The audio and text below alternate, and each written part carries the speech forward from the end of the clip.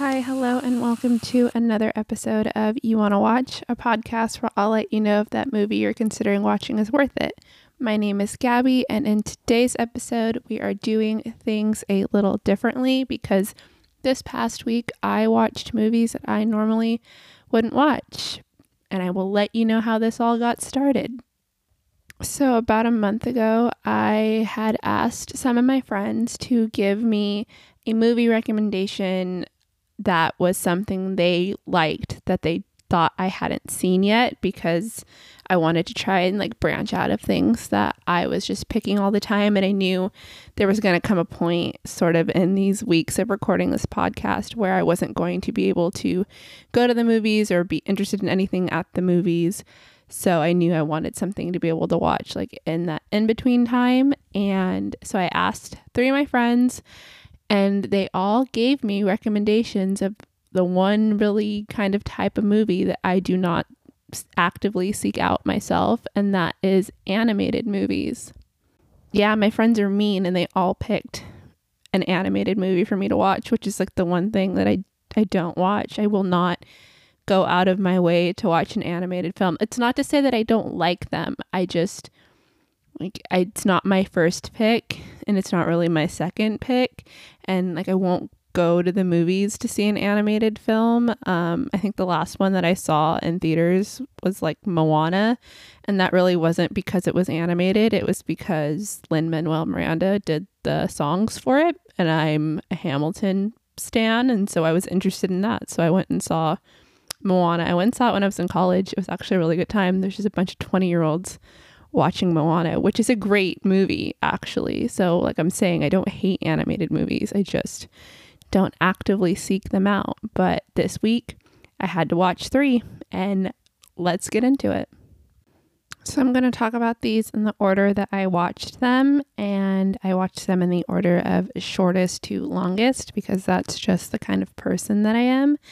And so the first movie that I watched was Nate's recommendation, and that was Batman Mask of the Phantasm. And this is a animated Batman movie from 1993. It had a theatrical release when it was out, but I wasn't alive yet, so I shouldn't have been expected to know anything about this movie. So the plot of this one is Bruce Wayne, when he's younger, he meets this woman named Andrea, and he falls in love with her, and he thinks they're going to have this wonderful, beautiful, amazing life together. And obviously that does not happen. She mysteriously disappears, runs away with her father, and that's the catalyst that makes Bruce become Batman in this universe, in this film. And he's so dramatic. I'm gonna keep saying that. If you know anything about Bruce Wayne, that's his number one personality trait, is dramatic. He's all about the drama. He can't help himself. He loves it too much, and I support him for it. So then it's some 10 years later, as the movie keeps going, and he's Batman doing his Batman thing, hunting the baddies, keeping Gotham marginally more safe than it will ever be. And then all of a sudden this masked figure comes in on the scene, and everyone thinks that it's Batman, but the person is murdering people. So now Batman is being accused of murder, and he's being hunted by the police and other villains because they think that he's out killing people. And Bruce is no, I'm not that dramatic. I don't actually kill people. So he has to investigate to figure out who that is. And then there's a whole bunch of other drama. It's actually a really good time. The drama is so over the top because it's a very quintessential 90s animated movie. I kept thinking about old Scooby-Doo and all that kind of stuff, where it's just so over the top that you are having such a good time and you can't help but just take it in and have some fun. You don't need it to totally make sense. And then we even get Joker in this, and the Joker in this one is voiced by Mark Hamill, which is amazing. Everyone loves Mark Hamill. He's great. He does a great Joker voice. I mean, the Killing Joke, we all know. I say we all know, but I guess if you're not really interested in DC Comics or anything, you don't know. So I'll stop saying it like that. I was actually really excited to watch this because, as I have talked about in past episodes, I'm super excited for the Matt Reeves Batman with Robert Pattinson playing Bruce. So this just gave me another reason to talk about Batman and Bruce Wayne and think about Robert Pattinson and what he's going to do in it. And I also thought it was really interesting for this one, because since you see Bruce when he's younger, when he first becomes Batman, and then like 10 years later when he's older, there's different versions of the suit. And that's something that that is supposed to be happening in the Matt Reeves Batman, is that he's going to have like an upgrade to the suit. And so I thought it was kind of funny that it was being mirrored in this one. I mean, it's not like a new thing to have in a Batman movie, but I'm really excited to see it in the Robert Pattinson Batman. So I liked seeing it here, but also that he literally looked like he was like gonna rob a bank in a ski mask. I don't know what Bruce thought he was really going to accomplish there. Like I'm telling you, he's so dramatic. He's just out here and he's nosy, and it's like the basis of Batman is being a nosy, dramatic person. That's how you accomplish your goals. Also, another big part of being Bruce Wayne is having a lot of money and not a lot of brains. Like, one of the notes that I wrote while I was watching this was, Bruce, a dummy. So much money, so little brains. And I think that really does sum him up. There's also a part where he asks, what good will vengeance solve, while he's wearing the bat suit, and just the lack of self-awareness. Where are your brain cells, Bruce? Like, you should know what good vengeance solves. You literally became Batman as a form of vengeance.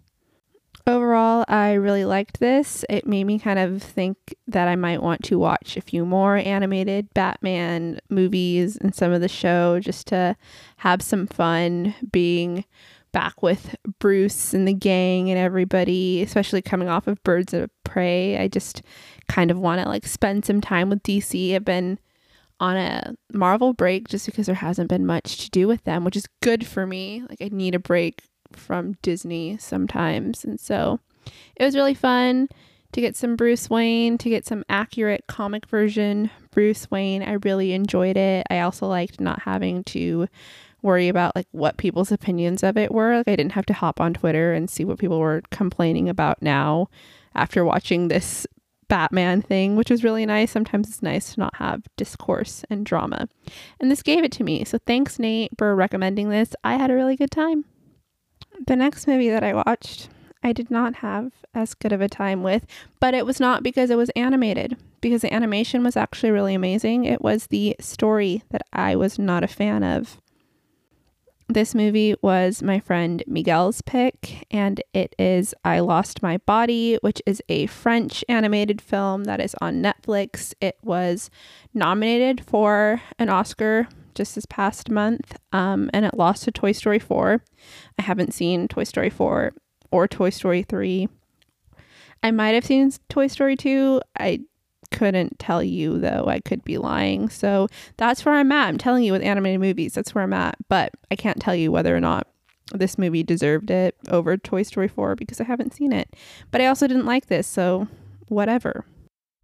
I Lost My Body is considered a drama fantasy, so it is darker than like what you would think a normal kids movie would be. I don't even think this is aimed at children. I mean, a lot of kids movies do get pretty dark. I feel like the point of them is to like help introduce like that concept to kids at a young age so that they can like easily digest it, which is good. I mean, I support that. But this one is not, it's not just, oh, Nemo can't find his dad sad. It's like real sad and like layers of depression and anxiety in this kid that you have to work through. And maybe that was part of the reason I didn't want to go on that journey at the time that I watched this. So maybe that's a warning to anybody who is not in the mood for sort of like that level of darkness and themes in this movie, that maybe you don't want to watch it at a certain time where you don't feel great about watching something like that. If you do want to watch it, though, it is on Netflix. So it's easily accessible if you have a Netflix account.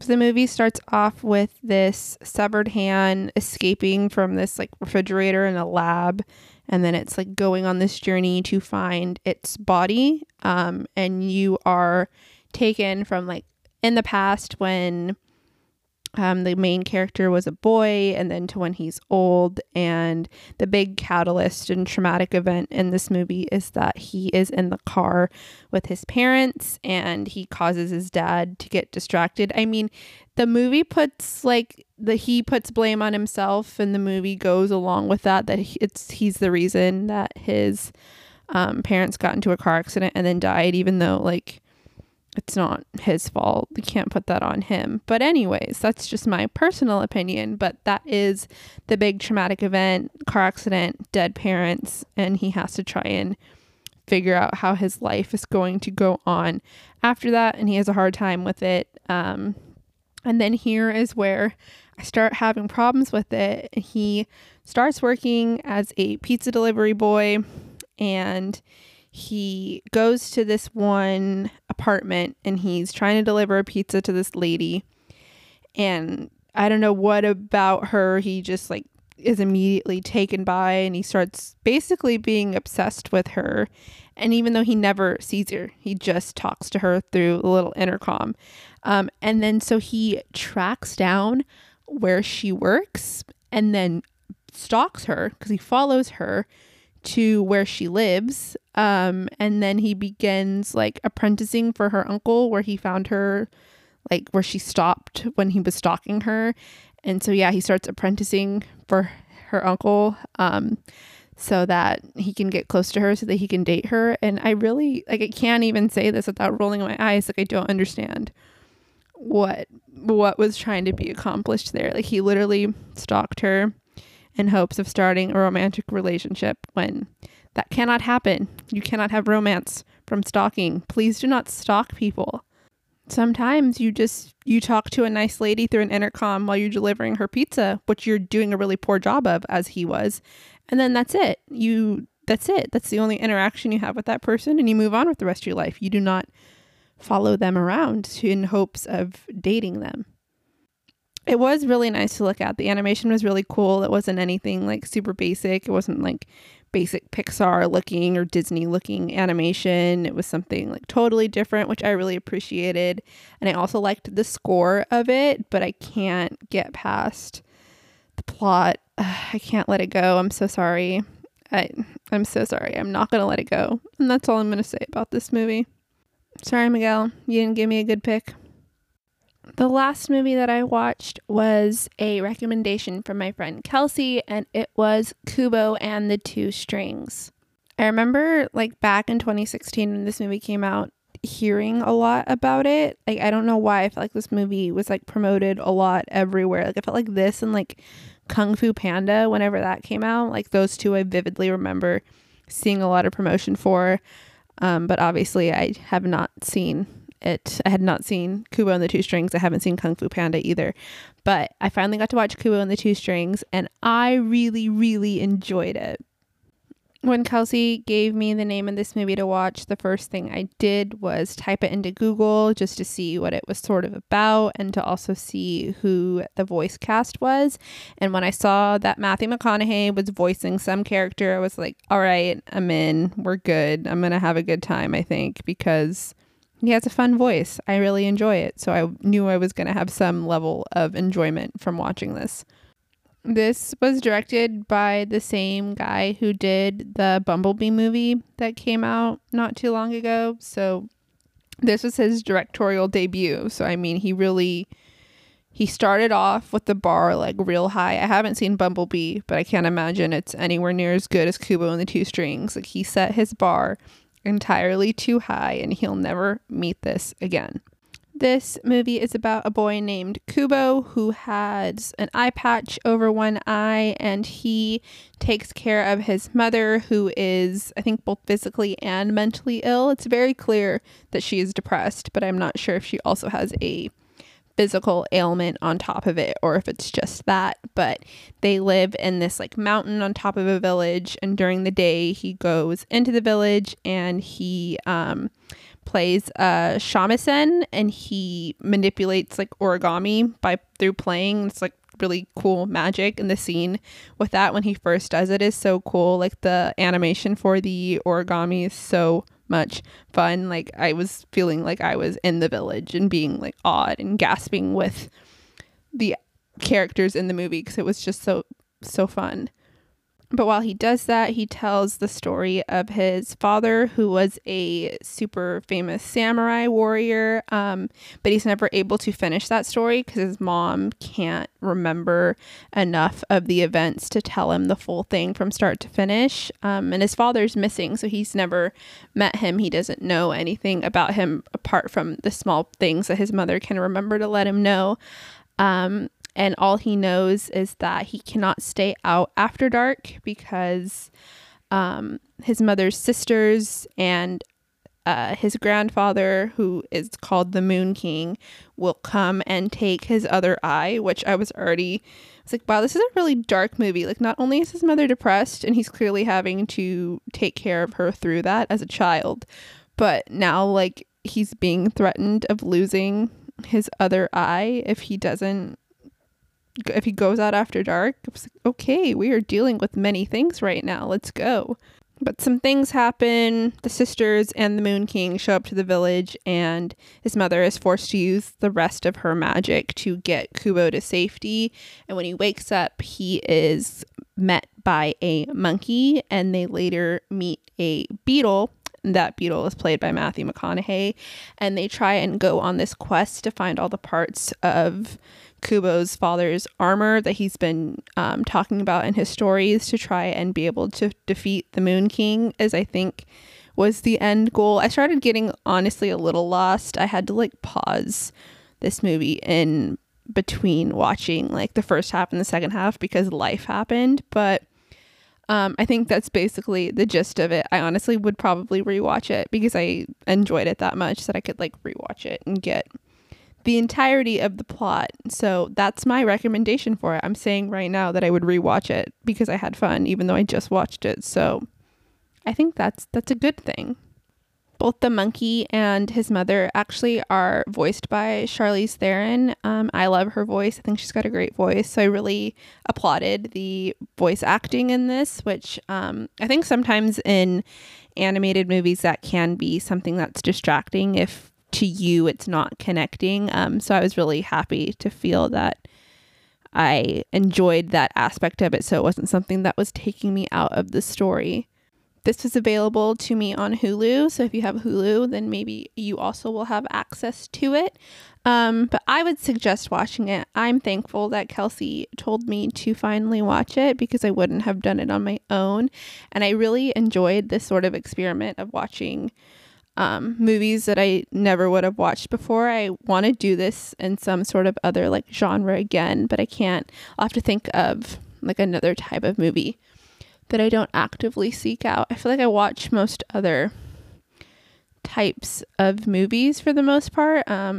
Maybe I'll like watch like some old movies that I've never seen, like something from like the 20s or something. Ooh, that could be fun. I'm literally thinking out loud and you're having to listen to my train of thought. So how fun is that for you?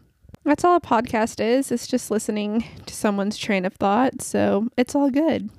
Last week, I know I said that I was not planning on seeing Invisible Man, but I have found out in the last week that the same director who's doing this one also directed 2018's Upgrade, and that was one of my big like surprise movies of 2018. I didn't know really what it was going in, and I used my movie pass on it, so I was going to see a movie for free, like going in blind, and it was one of my favorite like surprise movies of 2018. So I actually will now be seeing Invisible Man because I want to see what he does in this one, directing wise. And then also I am getting access to The Lodge finally. It is coming to a theater close enough to me that I'm willing to drive to it. So I'm finally getting the Riley Keough horror movie that I deserve. So I think next week's episode will be like a horror movie episode, and maybe I will watch like a third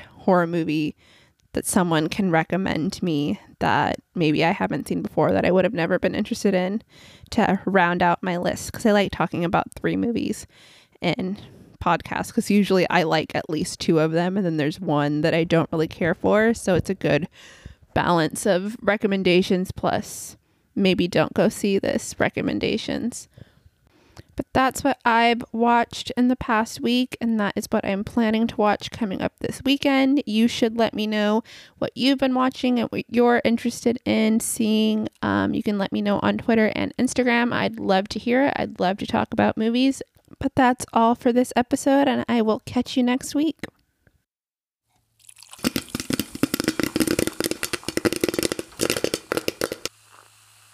Thanks so much for listening to this episode of You Wanna Watch. You can find me on Apple Podcast and Spotify, as well as on Twitter at YWWPod and Instagram at You Wanna Watch.